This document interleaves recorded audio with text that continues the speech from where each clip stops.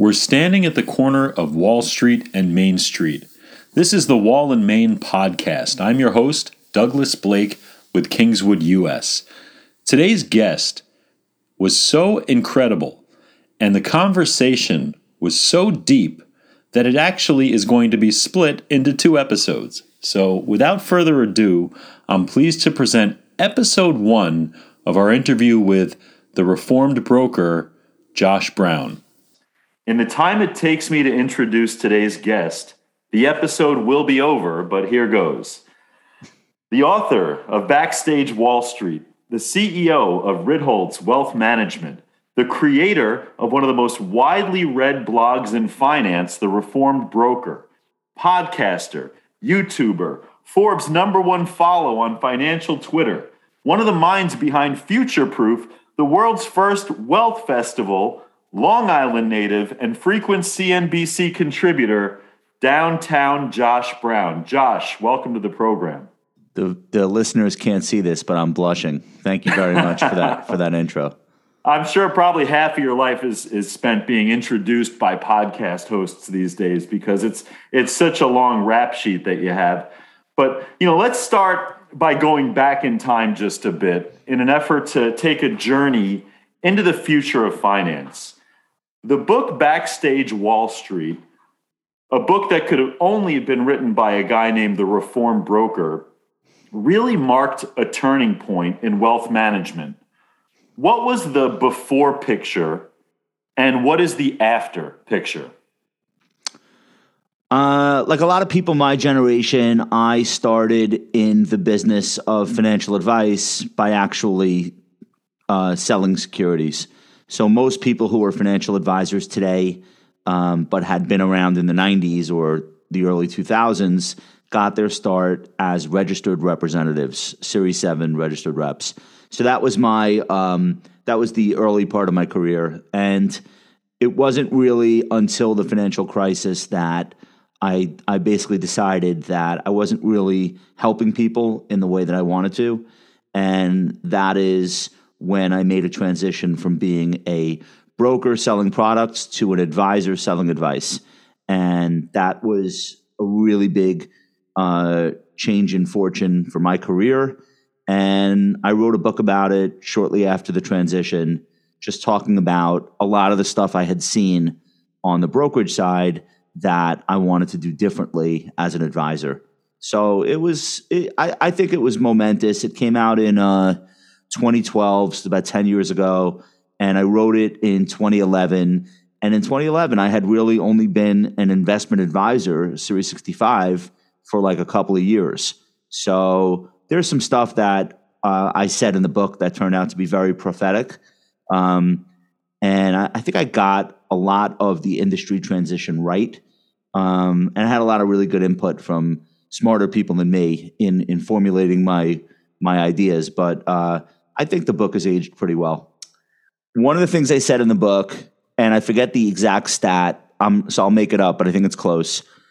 When they were debating fiduciary standard versus like the brokerage standard, which is just suitability, one of the statistics that I thought was amazing was that something like 93% of high net worth investors had no idea there was a difference. They just assumed that their financial person was operating under a fiduciary standard. I think like the typical wealth management client or financial advisor client just made the assumption that, oh yeah, I give this person my money, they're registered, they have to do what would amount to a fiduciary, or they would have to take a fiduciary role in the relationship, meaning only I pay them and no conflicts. And in fact, it was the opposite.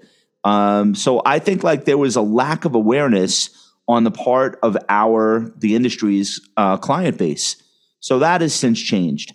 But that was remarkable to me that inside of the industry, we all understood some people are brokers selling products, some people are advisors selling advice, and cannot have conflicts like getting paid by the providers of products. But the public had no idea. And it didn't matter if you were wealthy and sophisticated.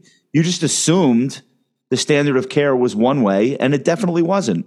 So that was a really interesting discrepancy between practitioners in the business versus their clients. They just didn't know that it was possible to hire an advisor who wasn't a fiduciary. So that has since changed, and we could talk about how it's changed. But that was remarkable to me. One of the things that has changed on that side of the business, certainly since that book, and probably in large part because of that book, is Reg BI, the Regulation Best Interest, which is an additional layer of regulation over the broker-dealer side of wealth management. And I do think, and I'm not kidding, that Backstage Wall Street played a hand in that reform. I think you're giving me probably more credit than I deserve, but I do agree with you that in addition to my book, there were probably at that time, there were probably 5 or 6 people with voices as loud as mine or louder that were also very influential in educating the public on that difference and maybe moving the chains a little bit. Michael Kitces comes to mind as someone who had been very strongly advocating there being he wasn't saying that brokers should be held to a fiduciary standard of care. He was saying, let the brokers be brokers. Let's just put the dividing line. Let's make it a bright neon yellow line so that everybody understands that if you want to keep being a broker, don't call yourself an advisor. Be what you are. And let's separate the two professions from each other. That's not what ended up happening. What ended up happening was we kind of got like a watered down version of fiduciary. They called it best interests. I think it was like a compromise between the brokerage industry lobbyists and the regulators. And, it all, I guess, now is a little bit blurrier than it was, but it doesn't matter because if you look at where the AUM is going, if you look at where the growth in our industry is, it's on the fiduciary side. We still have hybrid broker advisors. We still have wirehouse wealth management firms that are obviously, doing both. That's all right. The big picture is that the public now gets it increasingly, and more practitioners in our industry are voluntarily converting their practices to become fiduciaries. So I think it'll be okay. Right. And I, we operate a hybrid at Kingswood and Benchmark, which are our 2 BD RIAs. And frankly, I think there is room for both and there's a place for both if applied the right way to wealth management. Here comes a deep cut. I've been reading. Hang on. One thing about that. Please. There is a place, but one of the other things that happened, wholly unrelated to anything I was talking about in my book and unforeseen by me, and probably most people, is that trading commissions went to zero. And we should not discount that development in terms of its importance toward the industry's business model shift. Once you effectively make trading free, which happened, I think Robinhood pushed the envelope in the way that Tesla pushed the EV envelope, and then the big firms, initially kicking and screaming, but then eventually, one by one, they all adopted commission-free trading. It's not really free because of payment for order flow, which is not worth getting into on this podcast. But right. that definitely played a role in a lot of people who were being paid for trades, saying, you know what, this ain't it anymore. Like this isn't really a great business anymore. So that, I think, was a big part of the industry shift. I'm glad you brought up Robinhood, and I'll kind of backtrack because I was going to move on to another subject. But after the pandemic, a new wave emerged with crypto and social capital, decentralization, the so-called Robinhood revolution. And this is a trade, and people who get their Series 65 or their Series 7, are professional wealth managers. But it's also an industry that allows for do-it-yourself, right? And I'm not sure how we draw the line between the two. And there's an old saying that in a bear market, stocks are returned to their rightful owners. So just as we all watched as just about anybody was able to really make a splash post-pandemic in that really strange kind of beer goggles period of investing, reversion is back to the mean old mean. And what did we learn from that experience? I think every generation has a mania that attracts them to the stock market. Every generation, when they first start out, they're there for the wrong reason, which is the promise of easy money or the recreational aspect. I don't even think what most of the new Robinhood accounts were doing could be considered investing. I think it was trading at best, and it was gambling at worst, and probably a lot more gambling than even trading. But that's okay. My generation, Gen X, we discovered the stock market in the late '90s, and we weren't so great what we were doing. We had message boards, and we were bidding up .com companies with no business model to $10, $20 billion valuations. We did the same thing, and then it ended. And some of us decided we're going to use this learning experience to not make those mistakes again, and to actually read some books and learn the right way to invest, and then learn about behavioral finance so that the next mania wouldn't sweep us up. And that's how it should be. So this generation, it's been estimated that I think it's like 25 million new brokerage accounts were opened in the 18 months starting from March of 2020 through probably the end of 21. And a lot of money's been lost. And fortunately, most of the young people who were making their first trades, they lost money that they can replace because it wasn't a lot.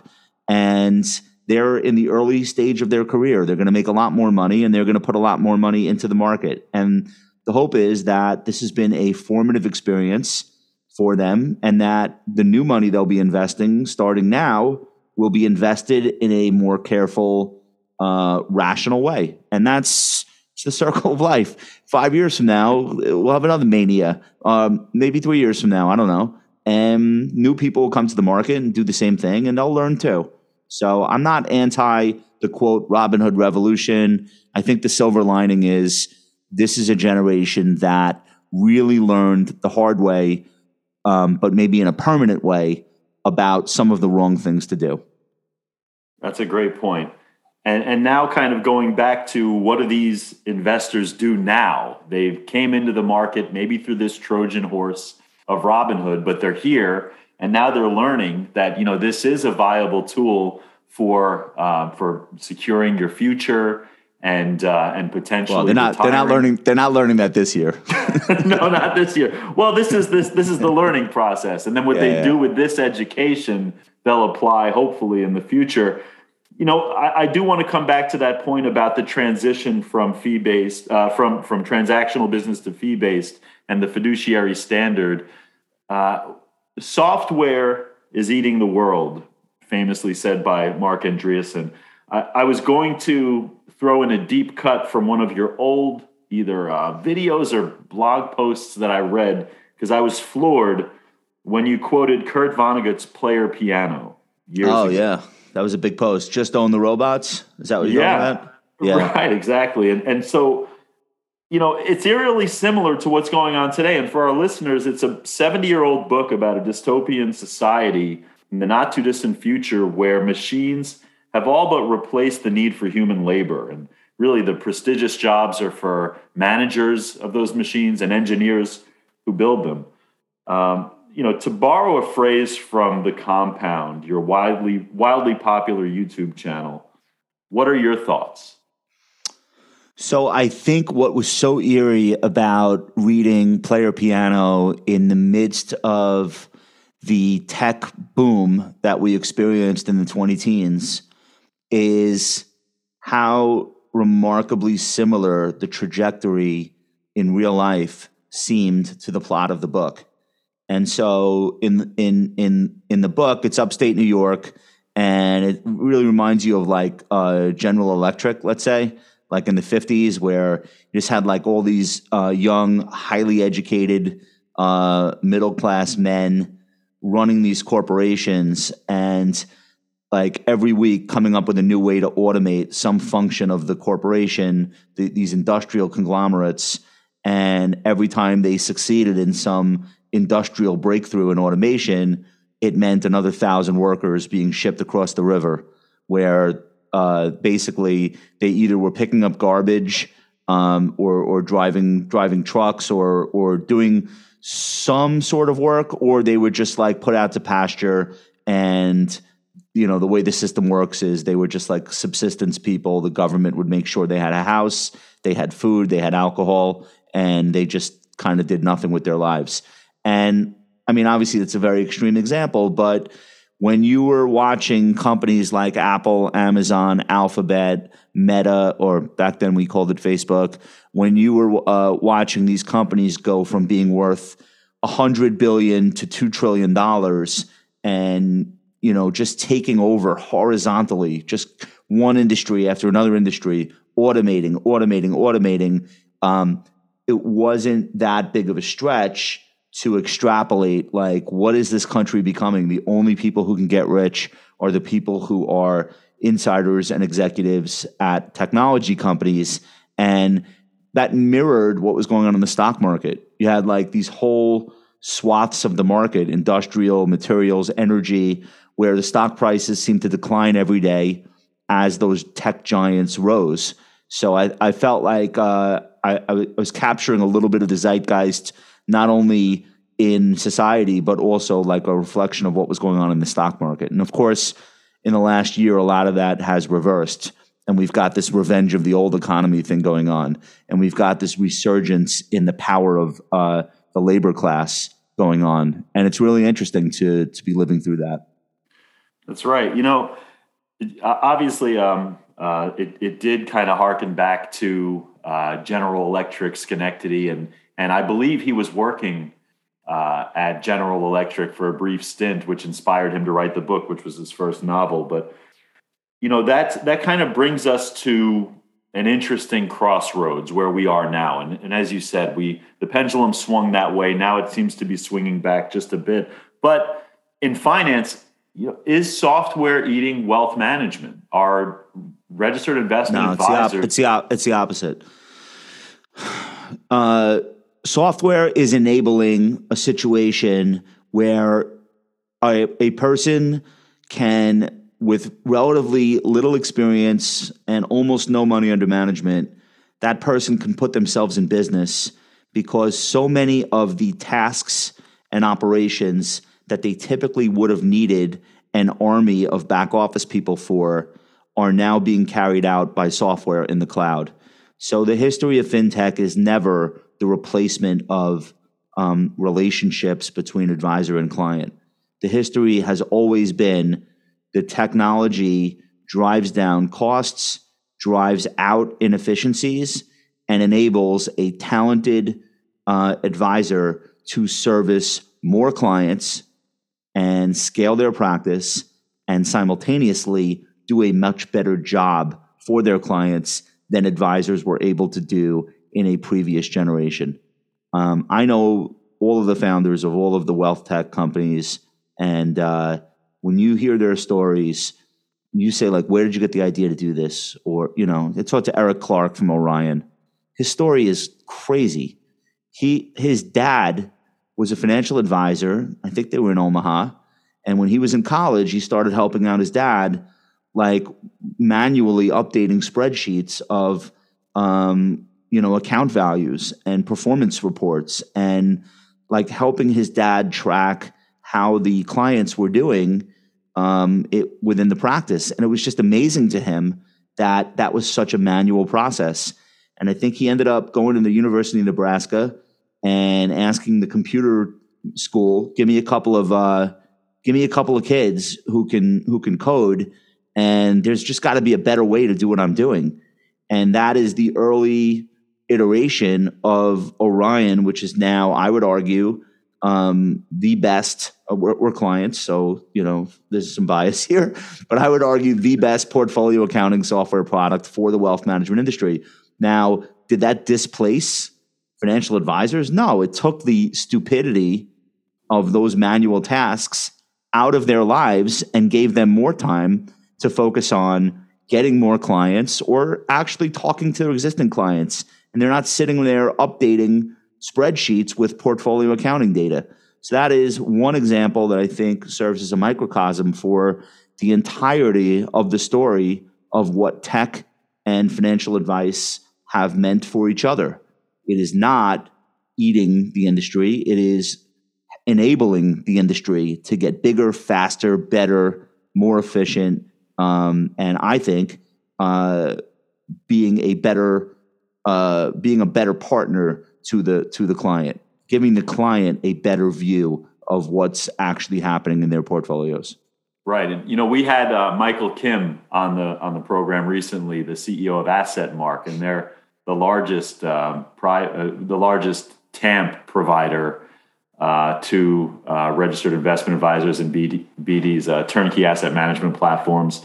And he talked about giving time back to the advisors so that they could better service their clients. But if so much of the equation has been solved for with this technology, what skills does an advisor today need? What makes a great financial advisor today? The superpowers of the financial advisor of the modern era start with empathy. I think you cannot, I don't think you can succeed in this business, or it would be hard to succeed in this business if you are not the type of person who emotionally aligns with your client. And I think you've got to be driven by a sense of purpose. It's really hard to fake that over a long period of time. It's really hard to pretend you really care if you don't. Like the essence of a great advisor, I think empathy is like the number one thing. It's more important than how many acronyms you have after your name on a business card. I think it transcends geography, where you live, where you work. I really think that is the defining quality. We've hired or trained 26 or 27 client-facing advisors, the majority of whom are certified financial planners. That's like our hiring criteria. We start with the person. I don't care where they went to college. I don't care where they live. I want to be remote. They want to work in our headquarters in Manhattan. That's great. We'll see on Monday. But like the main thing is this a person that we would take our fan base, our clients, and put in front of that, those people with confidence that this person has the empathy and the ability to, on a very human level, connect with the client. We can train, if you've got that as the raw material, we can train you to pass a CFP exam. We can train you to learn tax strategies and account and asset location. And we can train you to talk portfolio. And we can, all of that stuff you can give to somebody. It's hard work, but you can give them that. You can't give them the right personality and the right spirit. That's the thing that people have to come to you with and possess it already. So we focus very heavily on that, and the results have been great.